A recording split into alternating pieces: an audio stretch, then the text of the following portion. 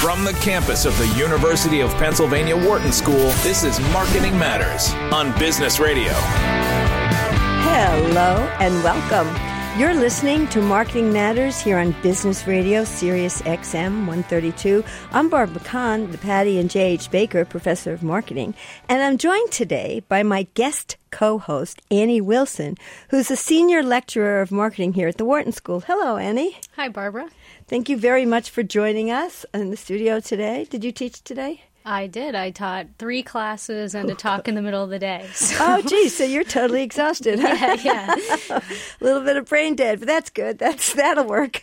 Anyway, we're happy to be here in the studio with Annie. America's had something to do today, but he'll be back maybe next week, I'm hoping. We have Pamela Danziger, who is the founder of the research firm Unity Marketing, and she's a senior contributor on Forbes.com in the retail space, and she's the author of 11 books, including Meet the Henrys. That's probably her most famous one. Hello, Pamela. Thank you for being here with us on the show. Well, it's great to be with you, Barbara, and hi, Annie. And, usually, Barbara, I'm the one interviewing you, so it's fun to have the tables turned this time, and let's see how I do. Yeah, I mean, you're a big expert, and you're very well known for this Henrys book. Why don't you tell us, I know Henrys is an acronym. Why don't you tell us what Henry stands for? Okay, Henry stands for the high earners not rich yet. And so they're the people that sort of sit between the middle income consumers and the truly affluent people who are really, making a lot of money. They're sort of in a sweet spot. So they're upper middle income, but they share very, a lot of characteristics of really high income earners, the ultra affluent, as I like to call them. And, what's interesting is that most people don't get out of school, don't graduate from Wharton, making, really at that top income level on graduating. But almost everybody who becomes an ultra affluent goes through a period of being Henry. So if you want to kind of look over the horizon, where things are going in the luxury market or the mass market or any market, I think the Henrys are the ones that you just have to keep your eyes on. So, with that in mind, one of the things that a lot of people are talking about is what's happening to the luxury market. I mean, for a while there, Bernard Arnault was the richest man in the world. Now I think he's number 2 or number 3. It goes between Elon Musk and Jeff Bezos, depending upon their fortunes in their company and what comes out of their mouth. But right now, part of the reason Bernard Arnault is not the richest man in the world is some of the luxury stocks have gone down. And I think that we've seen, in particular in the U.S., some decline in sales. And maybe what the Henrys are doing is somewhat responsible for this. I don't know. What do you think? What's your thought about that? Well, without a doubt, I, as a market researcher, I really, I'm always looking at the future. So market research often is, we look at what's happened in the past. And I try to take that and derive what's going on in the future. And the methodology I use, I basically have a 3-pronged strategy that I've adapted from mystery novels and detective stories and police procedurals. Okay. So you need to look at who has the means to make purchases. And that is really defined by demographics, quantifiable demographics like age, income, gender, lifestyle, or life stage particularly, who has the opportunity, which defines shopping behaviors, where, when, how much they're spending, what they're buying, and so on. So that's opportunity. And then you have motive, and what is the motive, why they buy. And if you look at means and opportunity, those can change, we age 1 year every year. So age, demographics, means change. Opportunity change, people's purchase behavior changes on a dime. But motive, the underlying reason why people buy, really is much more stable over time. So if you kind of capture and understand the consumer psychology, their needs and desires, you have a much better chance of really seeing where the future lies in terms of any consumer behavior. And I like to quote consumer psychologist Chris Gray. He goes by the brand name, the Bicologist, and he says all consumer behavior beyond, just the basic food needs that we have and so on, is ultimately all consumer behavior is a means to an emotional end. And that's, to satisfy emotional needs or respond to emotional needs. And luxury is certainly one of those purchases that are highly emotional. And as we look at the holiday gift season coming up, that also, gifting is all about satisfying an emotional need for connection, to express affection and express love for your loved ones. So, Annie, let me ask you. She's talking about like kind of things you probably were teaching today. Did you have any reaction to what her theory is here? Yeah, I think it makes a lot of sense. I think there's a relative stability in terms of motives, but they can also sometimes shift depending on the context in terms of maybe not the nature of the motive, but the strength of the motive or its prioritization over other motives and preferences. And I guess to that point, I'm sort of curious if we think about, and what I'm assuming you're alluding to is that some of this downturn is due to a shift in means and, is also tracking with what's happening with the economy and perceived means and also the housing market and wanting to save to get into the housing market if you're a Henry, for example. So then what does a luxury brand do? Do we strengthen the motive so we make that emotional pull stronger to try to overcome those means barriers? We need to be careful about, dropping price or increasing accessibility in luxury. So how are they managing what you see as the drivers of this downturn? Well, actually, I do not think that the downturn is necessarily a function of a shift in their means. I think it's much more a factor of who these people are. Who are the Henrys? Who are the ultra affluent? This is the professional class. These are people who have high levels of education. They graduated from schools like Wharton. They have high levels of education. They are running businesses or managing important parts of businesses. So they have to pay attention to the business news and what's going on out there. And they also, because of their high levels of education, they can, read the signs better than, normal consumers, sitting and, just watching television and not really seeing the future. So I think that what they're seeing right now is the economy is extremely unstable. People do not get wealthy by spending all their money, and they are very shrewd and calculating. And I think they're seeing right now it's time to pull back and wait and see what happens, because they're not going to risk, their status. They're not going to risk their lifestyle for buying stuff that, they don't need. So I really think that that's what's going on. So it's not necessarily a reduction in present means, but it's potential that things could get worse. Preservation focused. Yeah, exactly. Not putting too much at risk. And, back in 2007, my research at that time, back in 2007, about 6 months before people really started talking recession, I saw a sharp downturn in people's inclination to buy. So you're saying something behavior. Even stronger. Are you suggesting this is the beginnings of, you're seeing signs of a potential recession? Are you going to go out on that limb? Well, I'm not an economist, but I think it's common sense. What we've been through, what we're going through right now, where the world is right now, I think it's only common sense. People are going to be cutting back. And, when we think about what can luxury brands do, I think they just have to manage their business very carefully, and not try to push too much, because that's spending on marketing is a cost. So you really have to manage your capital very carefully. So let's get specific about that. I know you recently wrote a story on Gucci, and Gucci was going really well for a while. Now Gucci is down, and so what are your thoughts about that? And getting back to Andy's question, like because let me just add one other thing in here. Like you're talking about these macro trends, these economic trends are changing whether or not people want luxury. But the other thing that I read was that it's a shift in spending. It's also they don't want to buy on luxury products. They're buying more on travel, hospitality, et cetera, still coming out of COVID. and building up. Absolutely. So it's a little bit of a short-term shift, and that should stabilize once you get sick of travel, which I'm already sick of, let me just say. I know. Isn't it great not having to get on an airplane anymore? I'm already done with travel.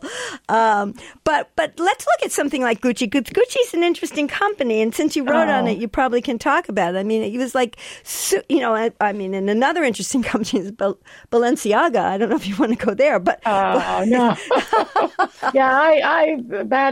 Well, both of them are. I don't quite understand it, and when I read a story, I really like to show the positive sign. I like to look at the positive angle, and it was very hard for me to look at Gucci and say anything positive, because they've had this tendency over the course of the last decade, since the Tom Ford days of being a creative director at Gucci. It's like when they change the creative director, they throw the baby out with the bathwater. And the last creative director who was fired earlier this year, then they also threw out the CEO. They terminated the president.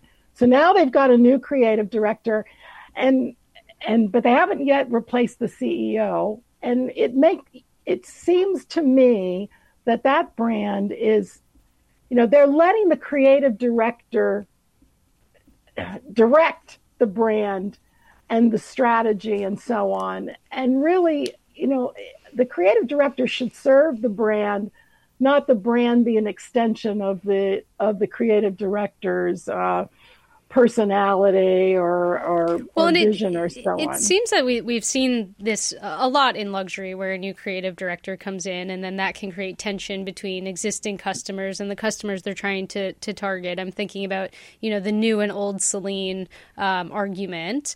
And I guess that's an interesting point I think you're making about it also not being a very good time to alienate your existing customer with your creative by abandoning your strategy, if it's going to be a hard time to bring new people into your funnel because the Henrys don't want to spend and the new luxury customer's not quite ready to get there. So it's a pretty bad time to be taking that sort of risk. But then I am curious, what's the alternative rather than taking that big bet? Like, do you try to stay the course or go up and try to re-engage with your even more affluent customer? There's always risks of increasing accessibility for luxury.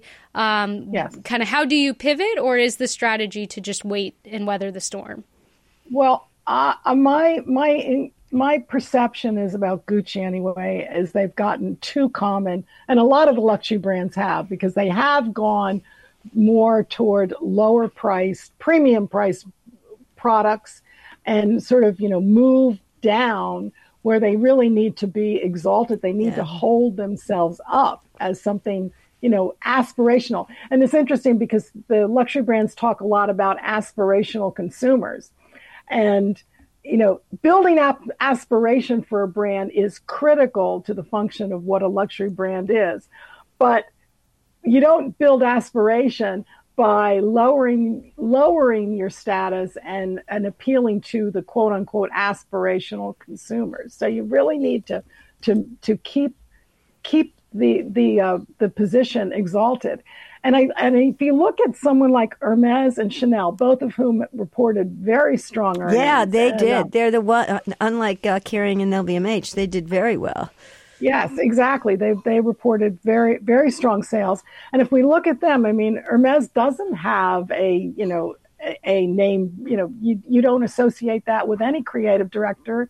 And if we look at Chanel, I mean, Karl Lagerfeld, really, everything that he did was interpreting Coco. Everything was the brand, and Coco Chanel were at the center of all of his iterations and all of his adaptions and all of his creative styles. And, he was, bigger than life, but he kept the purity, the heritage, the style cues and clues from cocoa and reflected that So in what his are your design. thoughts about Pharrell Williams at LV and Beyonce at Tiffany's? That's an affluent. I don't know, Annie, you weigh in on this too. Well, I wonder what you guys think about that. I guess to me it seems like what you were sort of communicating there, how I interpret it, is also a lot of what we talk about in our classes is the idea that your tactics should be listening to and interpreting your strategy, but your tactics aren't your strategy. And Exactly. So you want to update the tactics to fit the current context, the current customer, the current economic environment, but not in a way that does injustice to that initial strategy. And I think what you're describing is when people confuse the tactics and the strategy. And so to answer your question more directly, I see Pharrell and Beyonce as contemporary examples of putting a strategy to life with current tactical options, which would be who's aspirational right now to the younger consumer that's going to have that discretionary income. What does luxury mean to younger consumers, especially, with Pharrell and streetwear becoming more associated with luxury. I think the meaning of luxury is changing. And so the tactics are shifting, but the brands that seem to be performing better are sticking with the initial strategy and just updating from that. Of high end and not going too far down. Yeah. Well, I'd like to, add in terms of, Pharrell's interpretation of Louis Vuitton in the menswear collection and replacing Victor Abloh. Because, when you look at Louis Vuitton and their menswear collection, they have nothing on the line. The only place they have to take that brand is up, or take that collection is up. So they're not risking anything with that. They risk absolutely nothing when it comes to Louis Vuitton in the women's wear line and in the leather goods category. So, I kind of think Pharrell is just it's a short-term thing to kind of bump sales, but I don't think they're not putting anything on the line. Okay, well, let's shift gears a little. You alluded to this a little bit, and I'm a little bit worried to ask you this, but what do you think? Is it going to be a good holiday season or not? My advice to retailers is to keep your expectations low, and I think that you may get a surprise at the end. But I am always worried. I mean, the National Retail Federation is coming out with their forecast tomorrow. They are, predictably very positive. I mean, that's their job. They're the cheerleader for the retail. And it's almost like if you buy the PR, if you really believe what they're saying, I think you're going to set yourself up for a great disappointment at the end of the year. So I'm advising people to keep their expectations low. And again, it's because of what's happening with the affluent consumers. The top quintile, which are people with incomes of about, household incomes of about $250,000 and above. The top quintile, 20% of those households, they account for about 40% of U.S. spending. The next quintile down from about $100,000, they account for another 20%. So those two top quintiles, 40% of consumer households, spend about 60% of the overall market. So they really punch above their weight, and they are being very cautious. And the one survey that I really believe reflects what's going on in the marketplace is one that just came out from Accenture, and they are predicting that their survey shows that consumers are going to cut their spending by about 5%. And if you think about it, we've already seen, 5% inflation, if not more. So they're going to cut back, and they're cutting back by cutting people from their shopping list, and the people who stay on their list are going to be getting fewer gifts. So I think we're going to see some real differences this year versus last year, when people had still had their government checks and their COVID checks and so on. So I think. Do you predict, though, any potential positive effects on the retailers that are targeting the lower income or less affluent consumers from the perspective of if the Henrys aren't spending on the luxury brands and they're trying to cut, but they still want to show up with gifts? Do you think it's possible they could also turn down with some of their spending, which could be to the benefit of some of those retailers? Or do you see it as total preservation strategy? They're always shopping mass market. I mean, it's like, the idea that affluent consumers only shop luxury. I mean, they're shopping across a wide range of retailers already. So I think that it's more likely that they're going to go to a Macy's versus going to Bloomingdale's to fill their shopping list. That might very well be a shift that we see for them. But I think, overall, I think it's just going to be a tough year, and there's going to be tremendous pressure for promotions this year. I mean, the sales. promotional season started so early. It was like before Halloween, we were seeing some of these sales come in.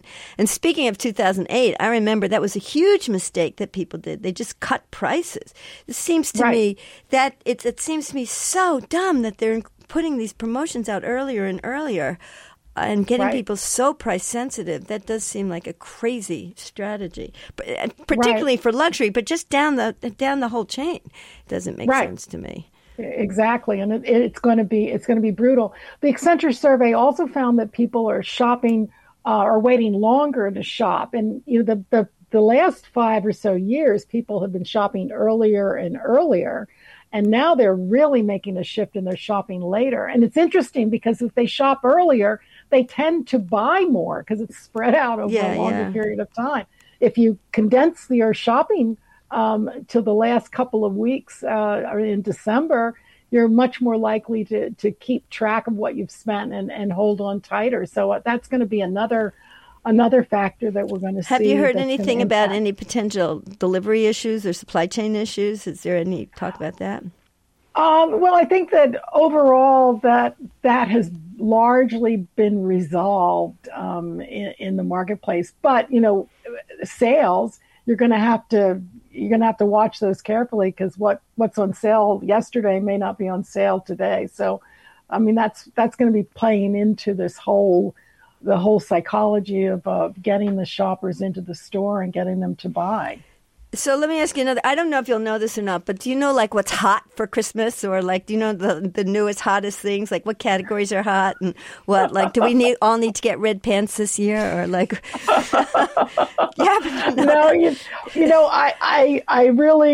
I'm not that familiar with what's going on. I mean, toys are going to be. Again, Christmas is still a kid's holiday. So I think where the splurges are going to occur will be parents splurging for their children, grandparents splurging for their grandchildren. So I think that's going to get a lot more attention this year. But a lot of the toy companies are in a lot of trouble too. It's sort of interesting to me. I think that they're also. There's going to be a lot of gift card giving because I think people are more than in previous years, and that's always a big category. But I think because of how much, inflation has affected people and how tight people's budgets are this year, I think they're going to be opting for gift cards so that the recipient can make decisions about where they spend. And another interesting data point in the Accenture survey was that people are going to be doing more do-it-yourself gifts, make your own gifts. So I think it might be a very good holiday for the Michaels and the Joannes and the Hobby Lobbies of the world. You can make your red pants. Yeah, exactly. And guess what? That carries a do-it-yourself, a handmade gift carries more meaning to the recipient because it really you put not just spend money, but you put your most valuable, your ultimate luxury into your gift, which is your. So let me ask you, Annie. I know you teach undergrad still, right? I do, yeah. So do you? We won't talk. But have you noticed anything different in what? Have they been talking about any of this? Like, I know. I'll just tell you, my kids, they give me PowerPoints with what they want. So, like, I'm wondering, and there's a lot. You're talking about gift cards and things like that. There's also a lot more creating your lists of what you want, like registries and things like that. So it's a little bit less of, let me give you a big surprise under the tree. Kind of you're eavesdropping when you talk to Santa to hear what people really want. Have you heard anything along the lines of those kind of trends? So my undergrads don't ask me for gifts, fortunately, and we don't do a Santa occasion other than asking for grades. But I do notice, I think, a little bit of the behavior that you're observing with my nephews who are younger. They're under the age of 10, but I find it to be just a unique consumption pattern of their viewership of YouTube and kid influencers and unboxing and watching kids playing with toys. So they do seem to create these lists based off of what their kid influencer buys. This kid has that train, and so I'm going to list that set specifically. It seems to also be, I guess from that perspective, more specific secondary demand rather than just the primary demand of I want a train. It's like I want this specific one because that kid opened it and it looked really fun, which I find fascinating that this is coming from 5 and 6-year-olds. That's consistent with, when my son asks for gifts, he asks like for a certain color, certain size. This is what it looks like. Yeah, and you're right. The influencers are kind of pushing in that direction. Usually you just talk kind of casually to friends and see what other people have. And I do see generally, and this has been happening for a number of years just with like technology changes, but the ticket item of each gift is getting higher for kids as we think about like different technologies, getting out of like the really toy little kid ages, which is fewer gifts of maybe higher value. I feel like I see that more among older relatives too, of really only wanting one or two things, but they're very expensive things. And so I'm not sure if you've observed this, Pam, but also I've noticed more like Secret Santa trending of let's group together. And so we don't buy gifts for everyone, which goes to your cutting people off the list, or group gifts. Right. So why don't we all chip in because our budgets are less so that we can still give the awesome surprise without all taking the hit. So I don't know if have you seen that in the data? Yes, absolutely. The Secret Santa where you do go together, and there's definitely that's going to be an ultimate budget, a budget managing strategy for the giver, but ultimately there's a bigger payoff at the end for the recipient. So yes, very definitely. Yeah, that's a good trend, I think. Well, Pam, thank you so much for joining us today. Where can our listeners go to keep up with you and your writing and what you're doing now? Well, I encourage them to come to Forbes.com and look under business retail, and they'll see my stories. I put a lot into those stories, a lot of research, because I think it's really important to let the data talk and speak for itself and tell the story. And they can also come to my website, unitymarketingonline.com, and my books are on Amazon. So I hope that people will find me. Okay. Well, thank you very much. It's a pleasure having you. Thank you. Nice to talk. Thank you so much for joining us. We'd like to thank our producers, Dion Simpkins and Dana Cash. We're here every Wednesday from 5 to 6 p.m. Eastern Standard Time, and we replay our show several times throughout the week. You can follow our show on Twitter at SXM Marketing, and you can follow Business Radio at SXM Business for information about all our programming. You can also see us on Knowledge at Wharton website and look for our podcast. Thank you all for listening today. We'll be back next week. Till then, this has been Marketing Matters. I'm Barbara Kahn, here with Annie Wilson, who's the Senior Lecturer of Marketing at the Wharton School. Business Radio, Sirius XM 132.